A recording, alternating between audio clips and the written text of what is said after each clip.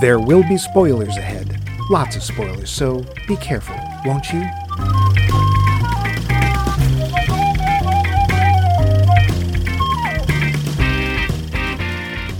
Max, old buddy. Remember that time when we left the high school prom early? We went down the street and tied a few on. Man, it seems like just yesterday when we painted the town. Well, whatever color puke is. Those were the days, weren't they? We'd stay up all night watching Gilligan's Island, scarfing down fistfuls of fruity pebbles, snorting you out our nostrils. Oh, I can't think of a better time in my life. Can you? We were gods, princes. The whole city trembled at our glare. Our bank accounts were scant, but our pants were long, and we didn't give a crap what the hostess at the local IHOP called us. We want our pancakes, damn it, and we weren't gonna get the hell out of my restaurant for an answer. We were bad boys, and what were we gonna do when they came for us? Well, we proved them all wrong, didn't we? We didn't grow up. We didn't throw up. We got ourselves a podcast, and now rule the airwaves with clever quips and witty banter. That's why we were and will always be Max Mike Movies. Oh, dear, you're off your meds again, aren't you? What meds? This is live. What's So Funny is the series, and it also might be what you're thinking about my opening, but we're looking at what else? Comedies, and this week's film is among them, The World's End. Or is it? One person who knows is our host, Max King Ding Levine. Say something royal, Max. Hey, ding-a-ling, ding-a-ling. That's my ding-a-ling, because that was King Ding's theme. No, it wasn't. And me, I am the pauper to his prince, Mike Ding-a-ling Loose. All of that makes sense if you squint real hard. But enough of this, let's get to that. Poll question. We were dying to know, last week anyway, what your least favorite comedy was. Lucky for us, you had ideas and ways to get them to us. Here they be. George Saulnier was up first with, quote, both of Billy Wilder's well-respected comedies, Some Like It Hot and The Apartment. The former's dated sexual politics have always grated on me, while the latter's classification as a comedy mystified me. There's nothing funny about it. Isn't it hilarious when Shirley MacLaine tries to kill herself?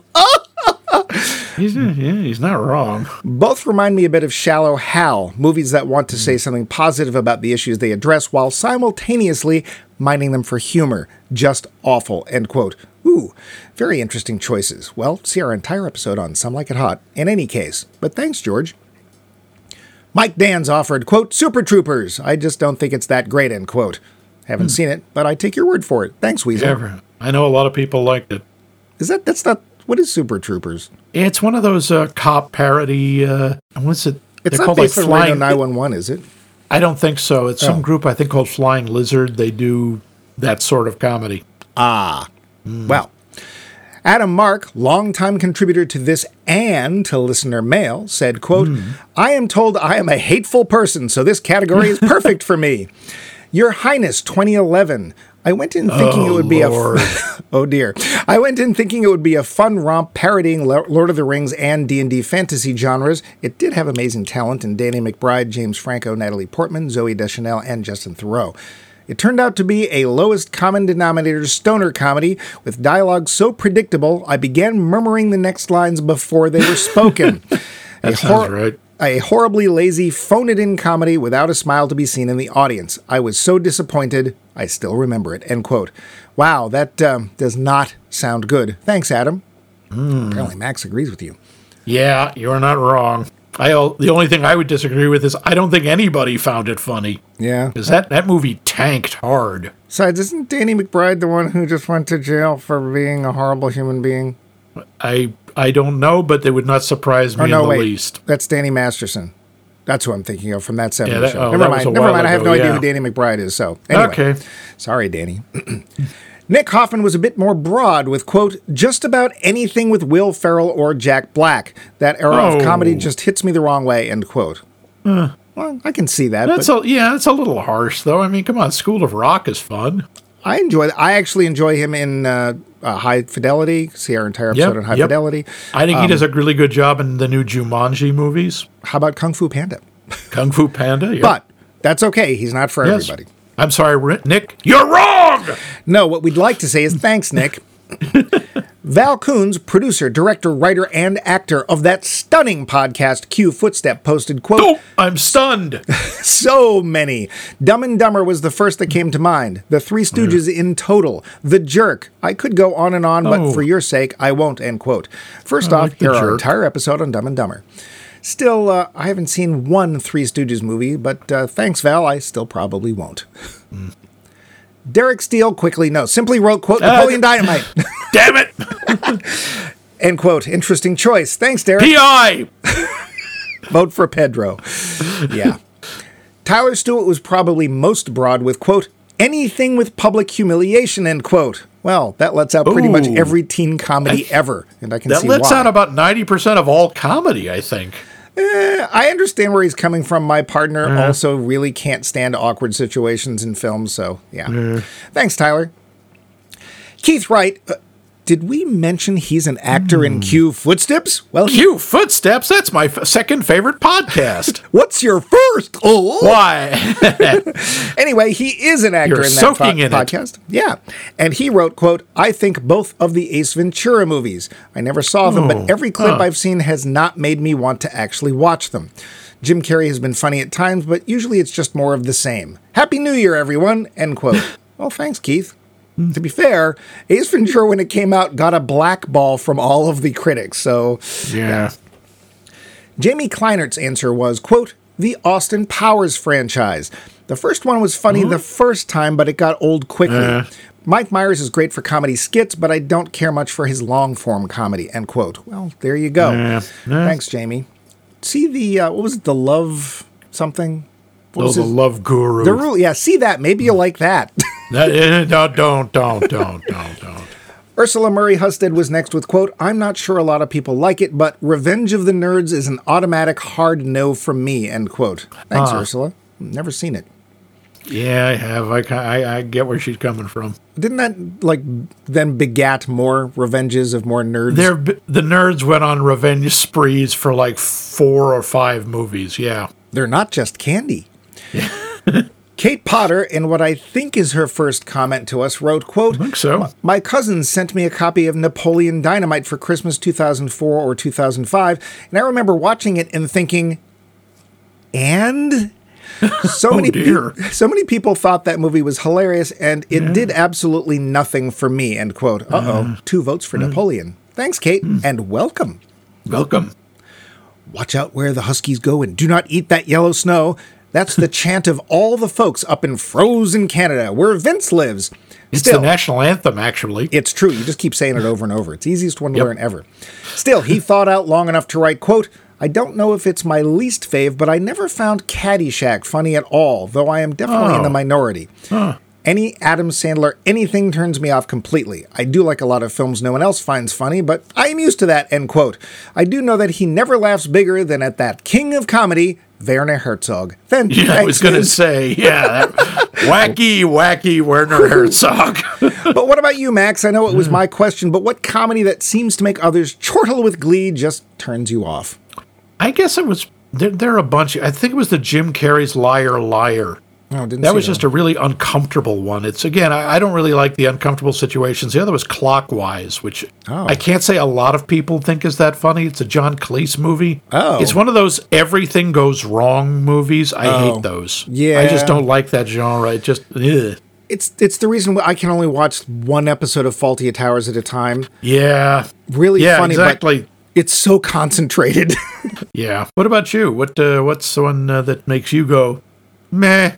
I mean, you're gonna know where this is coming from. Anything with Ben Stiller or Owen Wilson, or if they're both in it, that's a double no.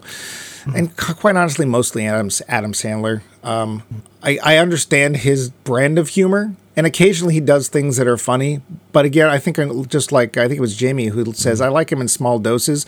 Skits better than full-length movies. Like Stickpin, he was brilliant. Stickpin Quinn. Yep. Yeah, that's a I'll deeper. kill you right now. Remote control. There's a deeper. Yeah, very deeper. He's very hit or miss for me. Some of his I think are really fun, and some of them are just, give me something sharp so I can put my eyes out. I'll also say I totally get the Will Ferrell thing. I watched Anchorman at least once, didn't laugh once, just like I don't. Our entire episode on Anchorman. Did we do Anchorman? We did. I've seen it twice. Yeah, I don't know. I don't get. I love him like theoretically. It just doesn't seem to pay off for me for whatever reason. But as always, thanks for all your great answers. And this week, we can thank Adam Mark for giving us the suggestion for this week's poll question. We and he would like to know what film has the best final or ending scene. Let us know in ways that will surprise you. What won't surprise you is that trivia is next. The facts. Spoiler. Okay, major spoilers here. That's why we had that alarm thingy. Big spoilers. Yeah. Honestly, there's no way to talk about this movie without doing so. So if you haven't seen the film and are thinking you might like to, we can hold off no further. Here be spoilers. Budget, $20 million. Oh, man, you ruined it. You didn't see that twist coming. They paid to make the movie, huh? $20 million. Good. Yeah, right. Yeah. Take, this is complicated, but this film alone made $46 million. See below. Oh, wait, don't say see below. Just, well, we'll get there. Remove glasses, look concerned. Well, then I couldn't read. Yeah. So in case you missed the reference, and I did, all the main characters' last names are forms of royal station. We have Gary King, Andy Knightley, Oliver Chamberlain, Stephen Prince, and Peter Page, members of a royal court. So when Sam, Oliver's sister, shows up, only Gary doesn't stand as it would be if he were a king. The network, which we'll get to later, has its symbol inscribed on all the beer taps in all the pubs. It's 5 lines with the center line taller than the others. This film is the last of the so-called Cornetto trilogy. Those films are represented by colors which themselves represent main elements in the films. The first, Shaun of the Dead, used red or strawberry for blood. Hot Fuzz, blood, blah, blah. Hot Fuzz used blue and vanilla for, well, cop colors. And this Cornetto was mint and chocolate, the mint green representing aliens. Told you there's spoilers. And what the hell is the Cornetto trilogy? Well, it has another name given it by Pegg and Frost, and that's the Blood and Ice Cream trilogy. Yep. It's also known as the Three Flavors Cornetto, all of which are a reference to a British frozen ice cream treat. Please note, treat is in quotes. Simon Pegg, Nick Frost, Martin Freeman, Bill Nighy, Rafe Spall, Julia Deakin, Patricia Franklin, and Garth Jennings appear in all 3 films. Edgar Wright and Simon Pegg wrote all 3 as well. While the films don't share plot lines or characters, they were all made by the same team and did really rather well. On a combined budget of $38 million, they raked in a cool $156 million. Well done, them. Yeah. Apparently it's called the Cornetto Trilogy, as Pegg and Frost mentioned Cornetto ice creams as a cure for hangovers in Shaun of the Dead. The nice people at Cornetto gave them free ice cream. Hoping to get more, they mentioned it in the second film, Hot Fuzz, but did not get any more ice cream. Still Cornetto. Still the name stuck, and thematically the films are connected by each having elements of, quote, the individuals in a collective, growing up, and the dangers of perpetual adolescence, end quote. If you look carefully, and I didn't, all the cars parked in the lots are the same make and model, the Vauxhall Ampera. I didn't notice that. Me either. This is meant to suggest conformity, and as the car is a plug-in electric, to suggest something else key to the plot, which we'll get to later. Yep. The pub called The Mermaid has 3 mermaids in its sign, 2 blondes and a redhead, which echo the marmalade sandwich as mentioned by the lads in their drunken teen recollections. And what book is Guy Shepherd, their old teacher, reading when they encounter him in the pub? Brave New World by Aldous Huxley. Get your meat here. Didn't get this one either, but some characters have blue blood, which is a term meaning royalty. Oh, yeah. They even called them blue bloods at one point. Yeah, I missed the whole royalty king Knightley thing. So. When young Gary is looking off into the morning sky after his night of debauchery, there's a shooting star in the background. But that's no shooting star. I'm not saying it was aliens, but it's aliens! Elements of the costumes predict things that will happen to their characters. Oliver and Peter both wear something blue, and they both become blanks. Stephen and Sam wear red and later become a couple. Gary wears the same clothes he did when a teenager, which means he's balmy. Oliver never gives up. He's showing a house to the same couple at the end of the film as he was in the beginning of the film. Yeah, and likely so much more, but that is a lot. Max, do you have any trivia you want to throw in here? I was just like Bill Nighy. I only noticed that Bill Nighy was one of the ones in all three movies. Even in this one, he only appears as a voice. That's okay. Bill Nighy's always fun. Bill Nighy is awesome. I believe we should bring him up as often as possible. The two roles I know him best are as the oldest vampire in Underworld and as is it Davy Jones in Pirates of the Caribbean 52? Or is it? Yes. Yeah. And you can't see him much in any of these films, but he's just got this great presence. We like Bill Nighy a lot. And apparently has a good sense of humor. Mm-hmm. Well, might we get to the plot? Oh, sorry. I also did want to point out... I guess not. Mad Basil. Did you recognize him? Yes. Oh, my God. From both Game of Thrones and Harry Potter. Harry Potter. Yes, that is David Bradley, a.k.a. Walder Frey and Mr. Filch. No stay for a red wedding. Yeah. All right. Let's get to that plot. Yeah. Gary King and his mates Peter, Stephen, Oliver, and Andy were thick as thieves in high school. Their last outing as lads was to try and complete their hometown's Golden Mile, drinking 1 pint in each of 12 pubs more or less connected along a route. They never quite made it, with various friends dropping out for different reasons along the way. Still, it was the best day of Gary's life, and to him seemed a promise of even better things to come. Sadly, it did not turn out that way. Everyone moved away, became more or less successful, grew up. Except Gary.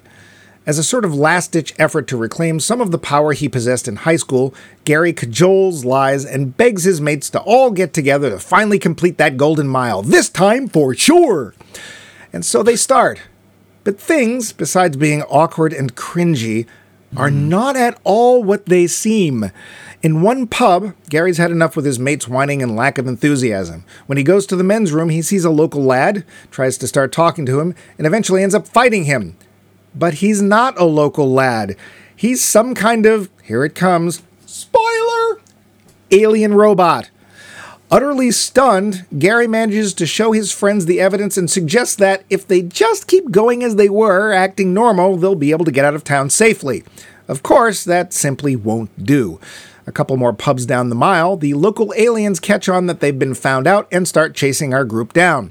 Gary, trying to stick to the original plan and keep his mates out of trouble, leads from pub to pub while the aliens try their best to get a hold of the boys and just explain their side of things. See, this isn't an invasion exactly. It's more kind of intervention for a race of bad behaviorists, meaning us. The galaxy wants to welcome us into their bosom, which sounds weird, but see, we're really just the least civilized of the known worlds. Wouldn't it be nicer if we were just all forced to get along? Well, Gary doesn't think so, and neither do his friends.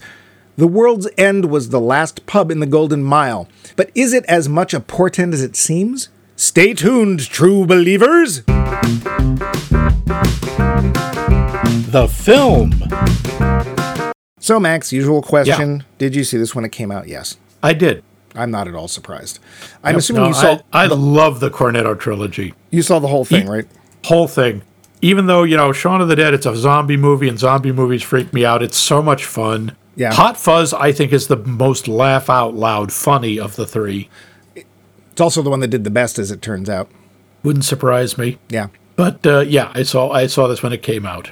Yeah, you did not? This is the first of any of the Cornetto films I've seen. You've never seen any of them? No, okay. I knew of them. And I do like Simon Pegg and Nick Frost, as we said last week. They're the cutest couple ever. They're adorable. I know they're not, but... Yeah, they should be. And the funny thing is they're not childhood friends. They met in adulthood. Yeah. I think they met in a Burger King over the fact that one of them was doing an R2-D2 impression. Oh, okay. And they bonded over Star Wars fanmanship or whatever. But, so this is my first coming in at the end, although it's not really an end because they're not connected that way. It was literally just a ploy to get ice cream. If we spent $20 million, we might get free ice cream. Brilliant! Do you want to talk about that? Sounds like something you and I would do, yeah. And that's why I like Simon Pegg and Nick Frost. It reminds me of us. It's like they're two really best friends. You can tell. Although we have our moments. You want to talk about the cast? Sure. Where would you like to start? Well, might as well start at the top. You know, Simon Pegg and Nick Frost. I think Simon Pegg's terrific. He's found success in a lot of more mainstream stuff. I mean, he's been in both the Star Wars and the Star Trek universe. Bigger part in Star Trek. He was the new Scotty for, 3 movies? Well, you can actually see him in Star Trek, whereas you can't in Star Wars. No, he's there. He's just under 20 pounds of latex and CG effects. Yeah. But I've always liked both of them are just so darn likable. Yeah. They're really good at that, even though in this movie in particular, Pegg plays a very irresponsible, obnoxious character. He still has a real tragic streak to him, and you can sort of understand the charisma he had that drew the others to him. He was the daring one. He was the one that, no holds barred. He would jump off things and do things you weren't supposed to. He peaked in high school, which is a thing. For a comedy, I found him an amazingly complex character. Because on the one hand, I have a note that says he's like a Shakespearean spirit of some sort, right? He's almost not real. He's kind of Peter Pan in a way.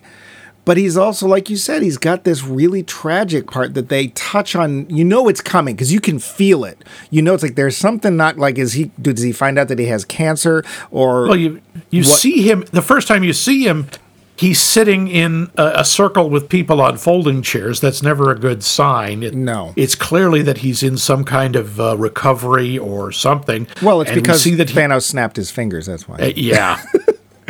But we aren't exactly sure how far it's got. I don't think he's a fantasy figure. I don't think he's Peter Pan at all. I think he's very real.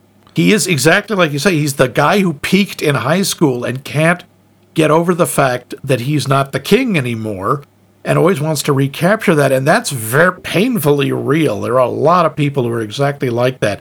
You might want to go with the Peter Pan syndrome, which is an actual disorder, which is the guys who just don't want to grow up, who want to who loved who they were in high school or earlier or whatever, and can't deal with the fact they're not that person anymore, and no one around them is either.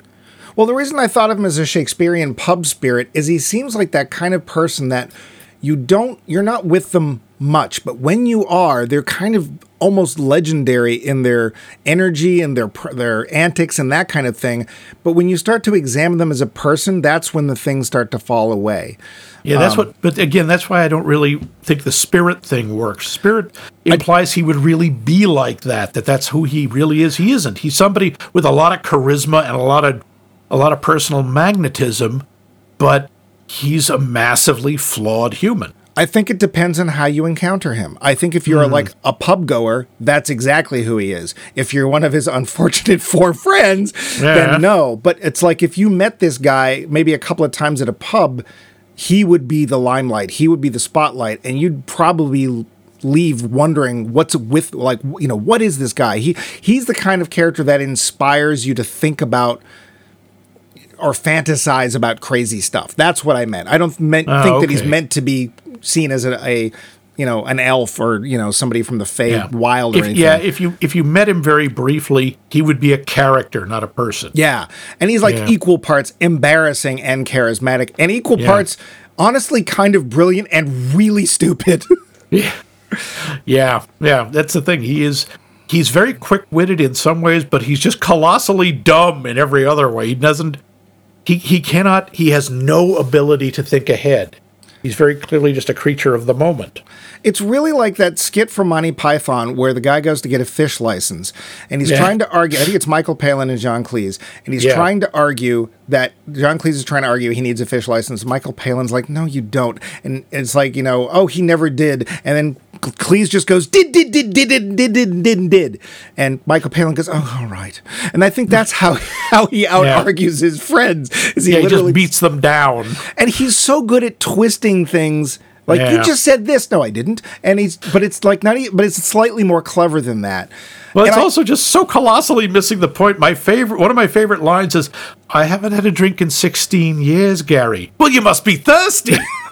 Yeah.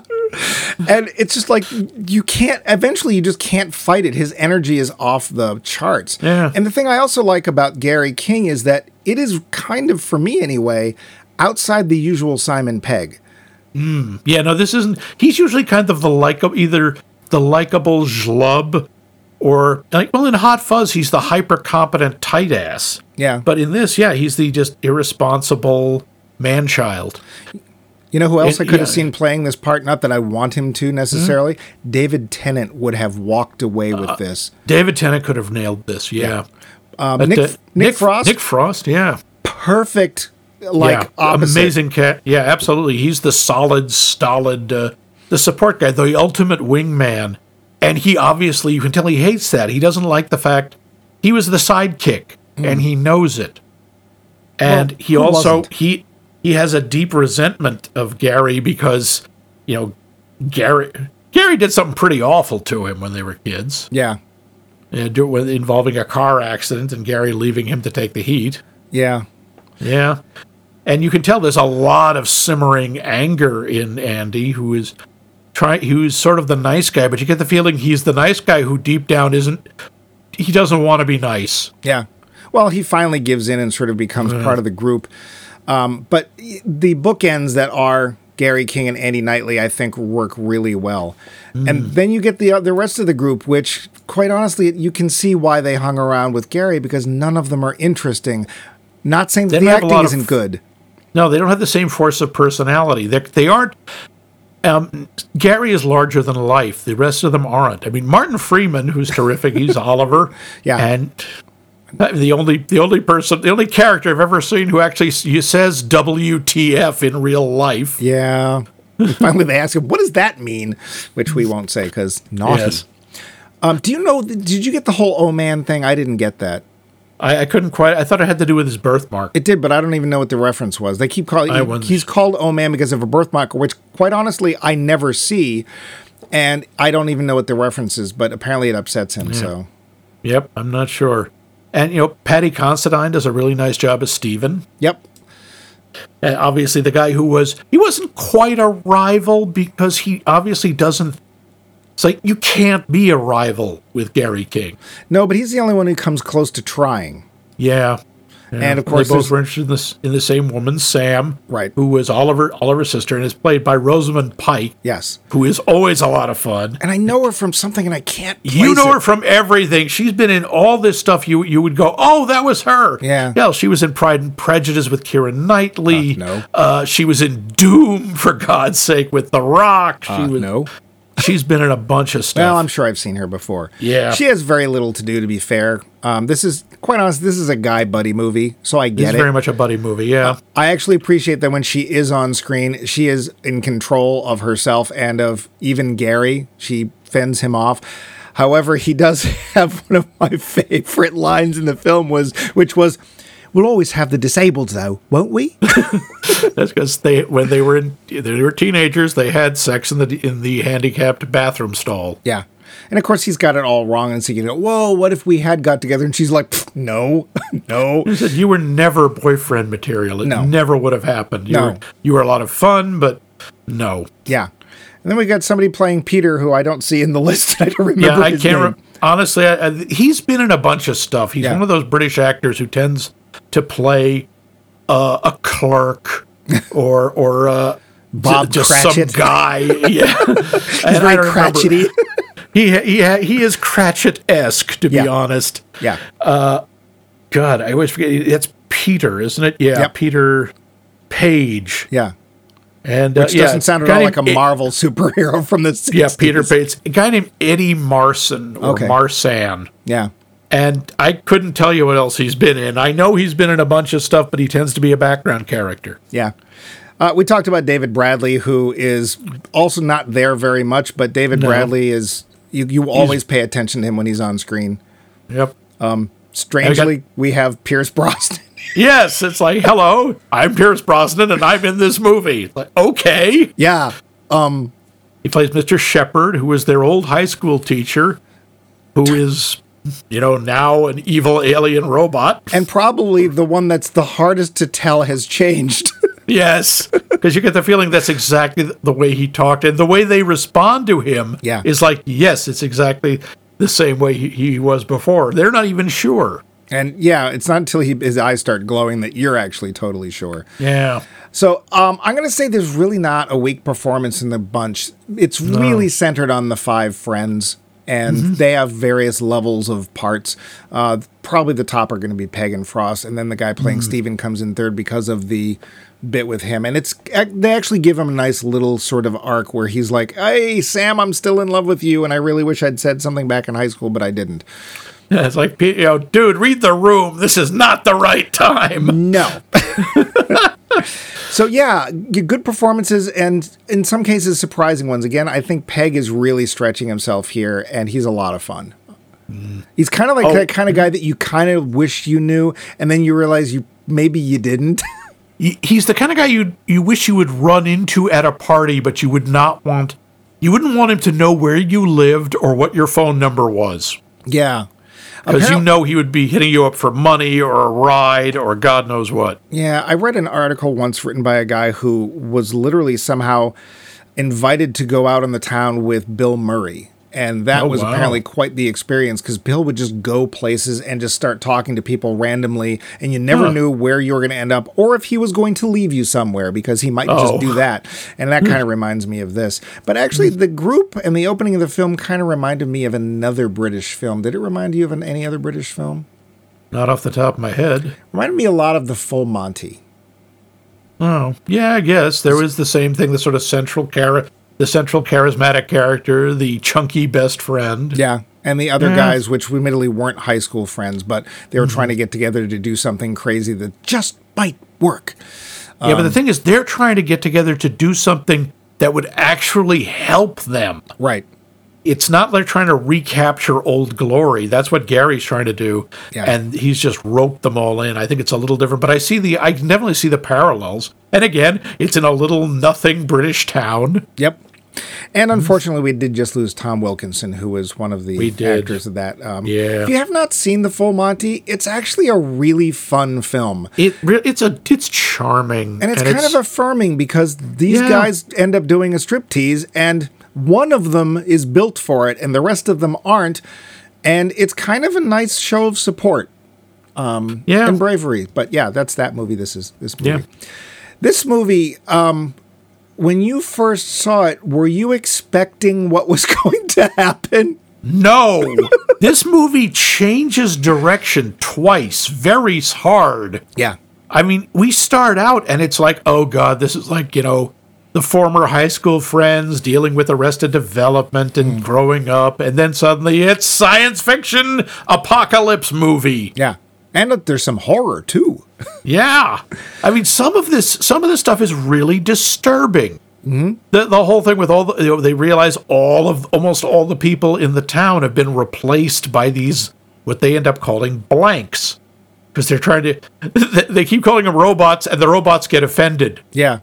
Because robot is from a Czech word meaning slave, which we now know from watching this movie. Oh, I but actually yes, knew that, it's also true. Yeah.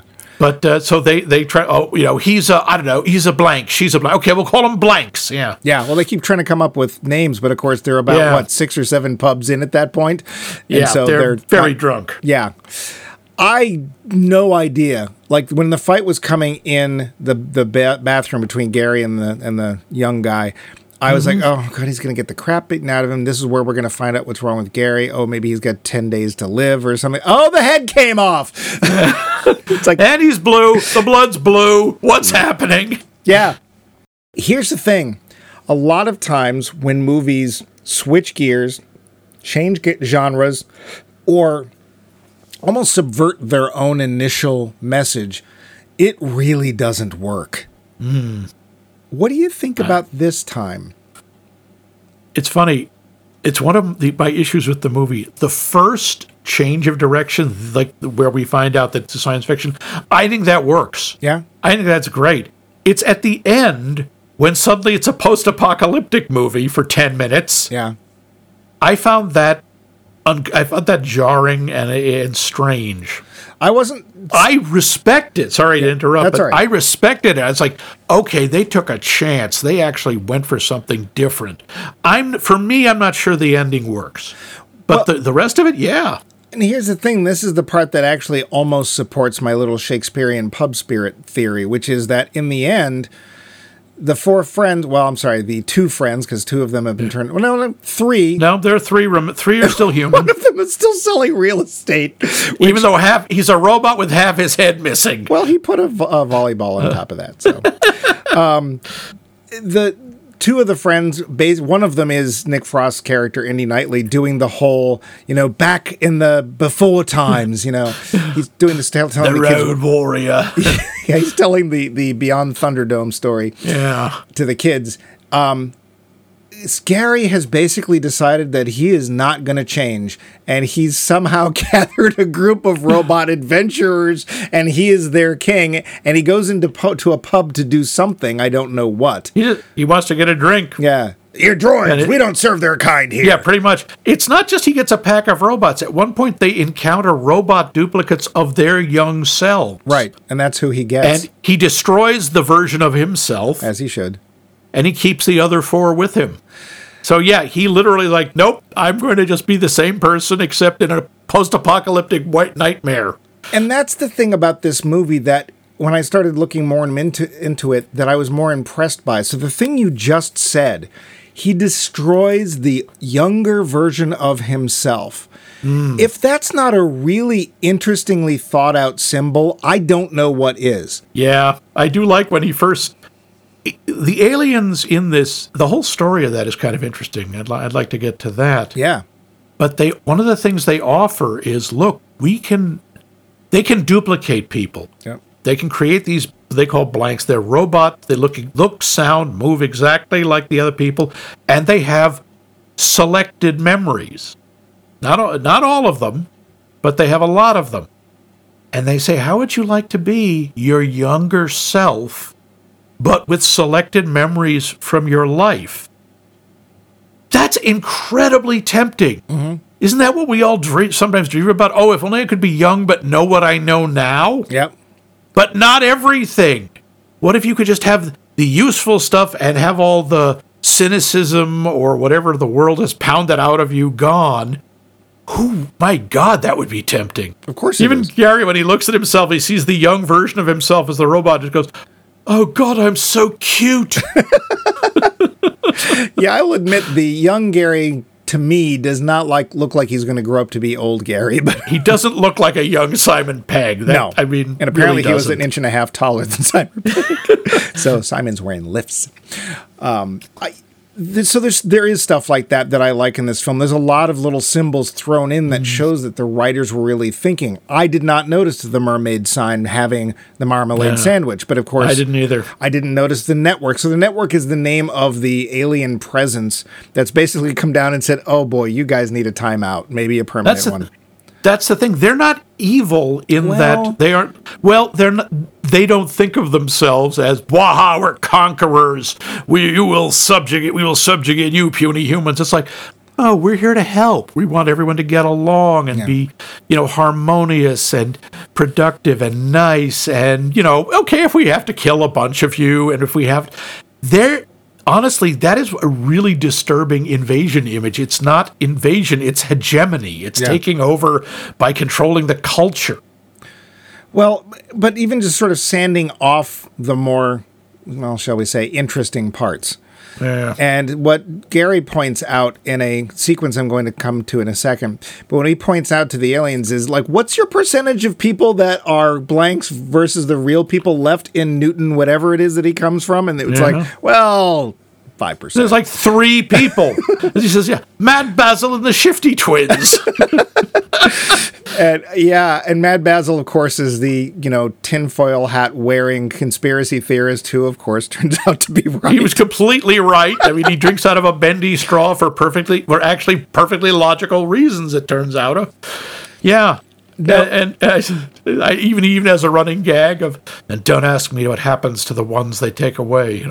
What happens to the one they take away? I told you not to ask that. He does that twice. Well, and it turns out the answer is, that's that's nasty. So I think Green has grown from people.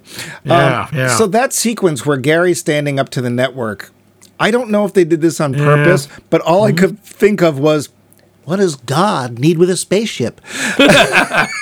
Except kind of just as dopey, but working better. I guess, except I have to say it was a remarkably unconvincing speech. Well, except that Gary is using Gary word foo on the network the way he uses it on his friends, and it kind of works. He is that's the thing. Gary is a master emotional manipulator. Yeah. He really knows how to push everyone's buttons. That's one of the other things I like about the way they integrate the science fiction they still have the story of who he is. When at one point they're in this place called the Smokehouse, and they're trying to figure out, how do we know we haven't been replaced? Yeah. And all the examples, he said, because the blanks are all physically perfect, they don't have any of the scars or the tattoos. And when he's pointing, each one of them, like, here, show this scar that I gave you. All of the others have injuries that he gave them. Yeah. And he doesn't. Yeah. Well, he does, but he won't show it, and we find out later why. He did it himself. Yes. Well, but he still had it. Yes. He didn't want to show because he still had his little bracelet. No, that's what I mean. He was the wound they wanted to see was on his elbow. Yeah, so he wouldn't roll up his sleeve because on his wrists, you see that his wrists are bandaged. Yeah. And the implication is he tried to kill himself, and you can see he has hospital tags still on his wrists. Yeah. There's just a lot of little details in this film that suggest a depth you don't often see, especially in a comedy. Now, I know that calling this as a comedy is kind of not some of it's hilarious. Some of it's really funny. But some of it's kind of scary. I mean, when the robot's mouths and eyes first light up, that's like Invasion of the Body Snatchers. That's very disturbing, yeah. And then, that's the way it is with all the Cornetto movies. Right. They're funny, but like Shaun of the Dead is kind of horrifying. It is a zombie movie. People are being eaten. Yeah. Hot Fuzz, intensely violent. Is it? Okay. Although, it's funny. I remember reading this after I saw it. No one actually, almost no one dies in that movie. Oh. They are often hideously injured. There are like 2, maybe 3 murder victims, and all the rest of the violence is non-lethal.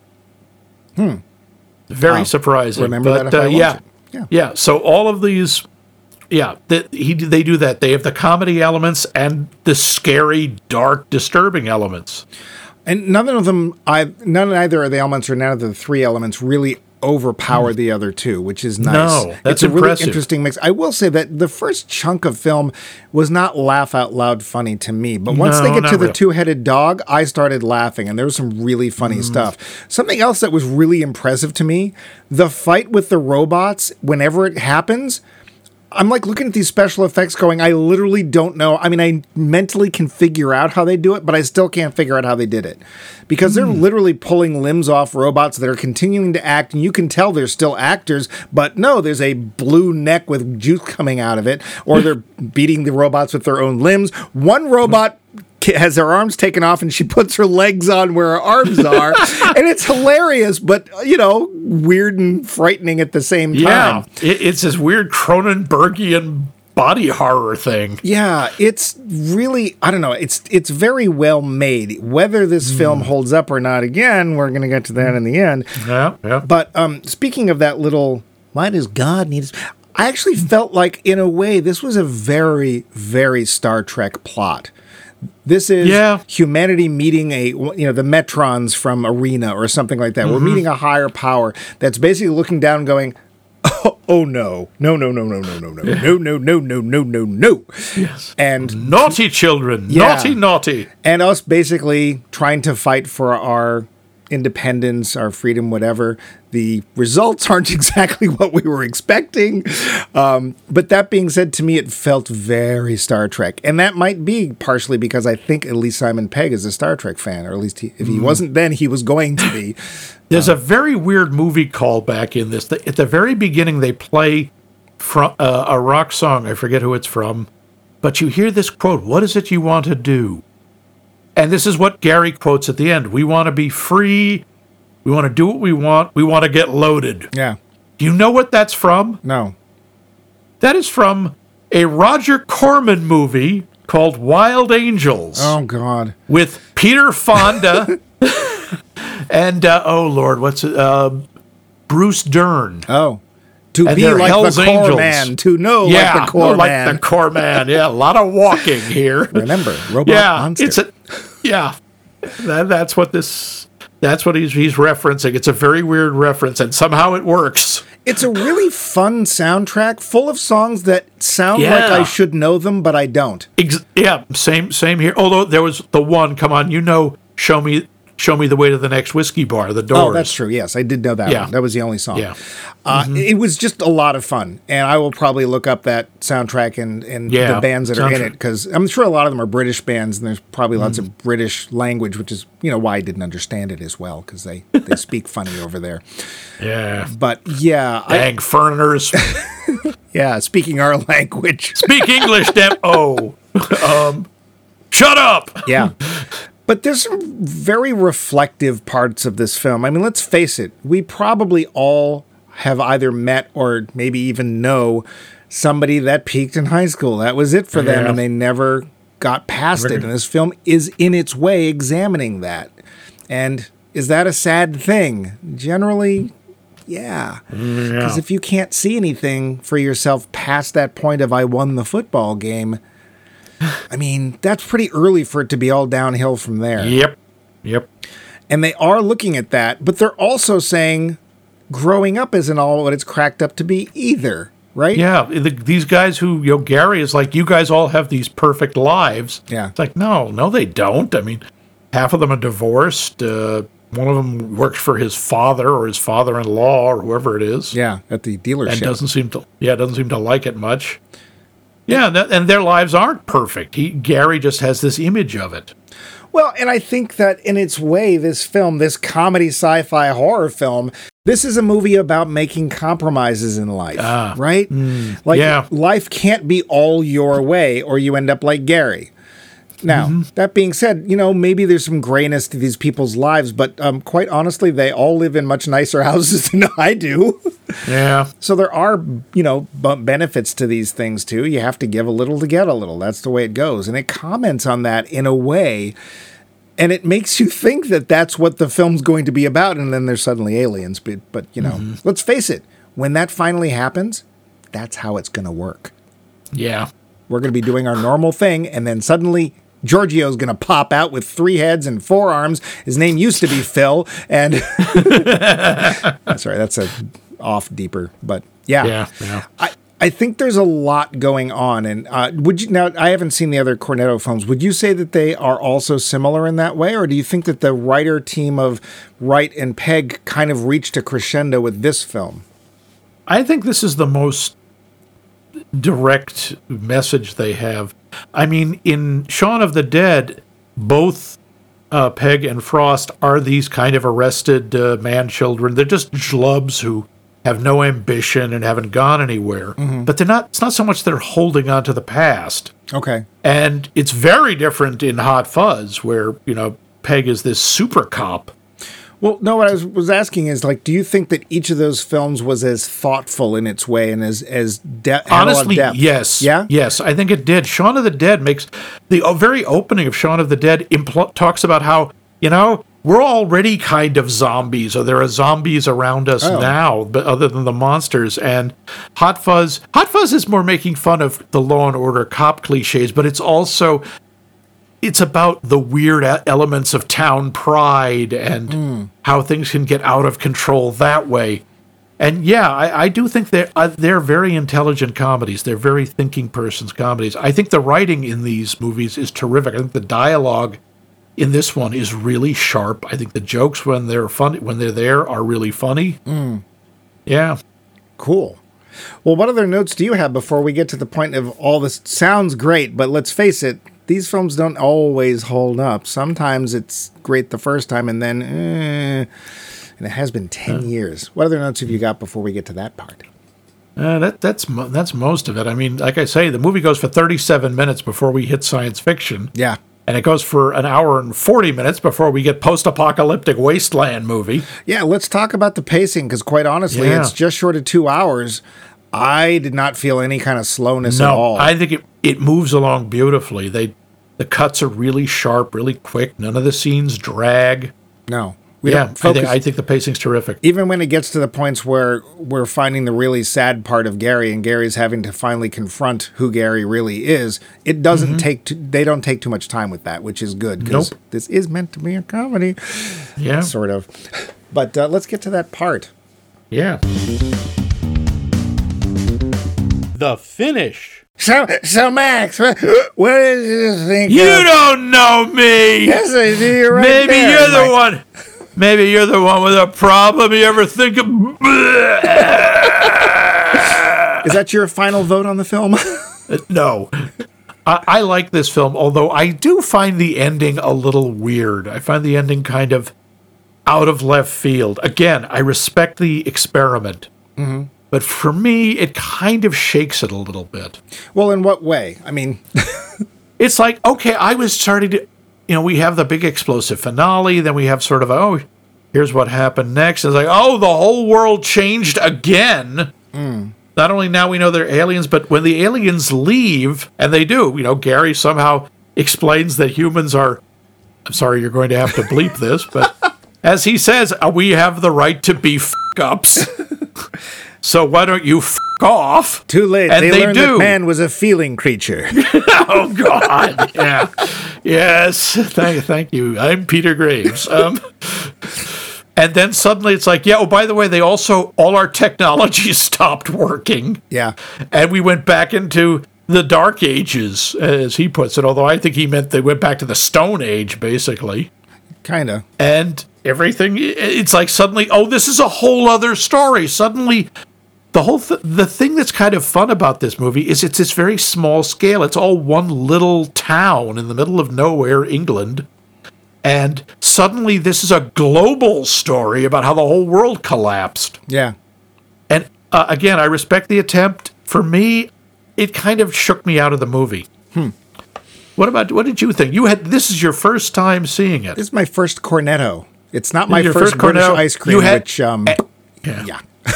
Yeah, well, they're good at other things. Yeah. So you didn't know what to expect. You didn't know there were going to be aliens. You didn't know there was going to be all of this. No, I honestly thought the kid was going to beat the crap out of Gary, and something sad was going to happen, and his friends were going to rally around and boister his, sorry soul or blah blah blah. I had no idea the head was going to fly off and blue blood was going to pop out. I was as shocked as Gary was when that happened. Okay, and. Not that I was sort of leaning back and getting comfortable, but I really did sit up and take notice and go, wait, what? When that happened. Yeah. I really like the depth of detail in this film. Like, I didn't notice the Vauxhall's cars, but like the fact that they don't care whether you notice or not, it's just like there's little hints in places that stuff's coming. I like the fact that the mermaid has 3 mermaids, and there's 2 blondes and a redhead, which, the marmalade sandwich. Watch the film, folks. I liked the fact that we've got Simon Pegg really stretching his limits and becoming this really charismatic, embarrassing character that we kind of can't look away from. Nick Frost is really reining it in and just being the uptight. I don't know if he sells insurance or what the hell he does. I guess he's a lawyer. He's a lawyer. This uptight lawyer guy who's got no time for anything that's basically, fun in his life anymore. And finally just, overcoming that and, coming to his best friend's aid when he realizes that, I guess the thing about the alien robots is true. I like being thrown off balance and not feeling like I've actually fallen. You know, it's like when you're leaning back in a chair and you go too far, but you catch yourself. It's like that, not the actual hitting the ground. Yep. The end of the film, the only thing I have against the end of the film is I kind of now want to see the sequel. That's the thing. That's what the frustrating part is. Like, now I want to see more. You can't just stop and leave this. Well, and I could totally see them having made 3 films based on these characters. I could totally see a high school film made with the 5 Musketeers, right? Because their hijinks in their youth when they were all into it and stuff could be a lot of fun. I could see the middle film where, you know, Gary goes off and does whatever Gary does and the other kids start to lose that energy, that sense of adventure and stuff. And then the final film where, oh no, Gary, poor Gary, wait, blah, blah, blah, aliens! You know, should it have been stretched out? I don't know, but I could see, because there's enough written here and the characters are also detailed but not over-explained enough that you're wanting more. I could see them either, and again, Warriors of the Wasteland. Maybe Gary goes off to Dark Tower, Stephen King's book. Who knows? But I wouldn't say this is like a favorite comedy, but I ended up really liking it, and I really appreciate the craft that went into this film. It's not really well made. It is not just a comedy. There are some scary parts, there are some science fiction parts, but the parts that made me laugh really made me laugh, and I appreciate it no matter what. But you know what else I appreciate? What's that? Answers to our poll question. Yes. And we would like people to answer, what film has the best final or ending scene? And how can you tell us, you might ask? That's your cue. Line. Kristen's honey, we're filming. Oh, what? Yeah. Yes, you can. Why, you can write to us at... Yes, I'll take over, honey. Just sit down. Okay. Have a milk. You can write to us directly. Can I have some saltines? At us at maxmikemovies.com. You can go to our website, which is maxmikemovies.com. All our episodes, tra-la-la. Give us comments, give us ideas for shows, give us ideas for movies we haven't seen that you're like, wait, you haven't seen that? Or series you think we should do. Or heck. Or ideas for poll questions, like Adam did. Or, write us. Be like Adam. We do like Adam. We like Adam on the shelf. I don't know what that means. You could also just write us, and like he has done twice now, and say, I don't agree with you guys on this movie, or you know what, you guys got something wrong, or whatever. We'd love to read your little messages to us on the air, although it's not really air. If you want to go to social media, you can go to Facebook. We are there under Max Mike Movies, and if there is a podcast app, more likely than not, we're on it. Max Mike Movies. It's inevitable. Like next week's episode, which, Max, what will we watching for next week's episode? We watch Funny Movie. Ah, that one, huh? Funny Movie. See you next week. Is there a movie called Funny Movie? I wonder. I don't think so. I mean, there's Silent Movie, there's Funny Girl, probably. Now we're going to watch one. I will be interested to see if people know this one. We are going to be watching a movie about one of the most famous tan people playing a vampire. Oh. We're going to see George Hamilton in Love at First Bite. Ah, yes. A surprisingly difficult movie to watch nowadays. When I was a kid, I remember loving this movie. I thought it was hilarious. I have not seen it in forever. I am really curious to find out if it still works for me. So we want to see if it's funny or if it sucks. Oh! I don't get it. Get it? Because he's a vampire? Yeah? And they suck blood? I don't see it. Of course you don't. You probably won't see the movie either.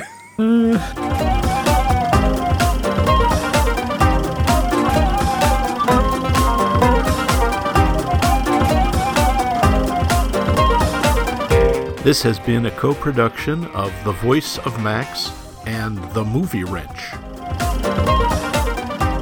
We should do the show. Button press. I have done. Yay. Are you pressed like pants? In the rain? I don't know what that means. Yeah, boy, I'm pressed like pants. I'm down with the pants. I guess that's not very street, is it? It's the street you live on. Yeah. Yes, welcome to White Street. 3, 2, jazz hands. Oh, stop it! Just do the freaking clapping! I like watching the vein in your forehead pop.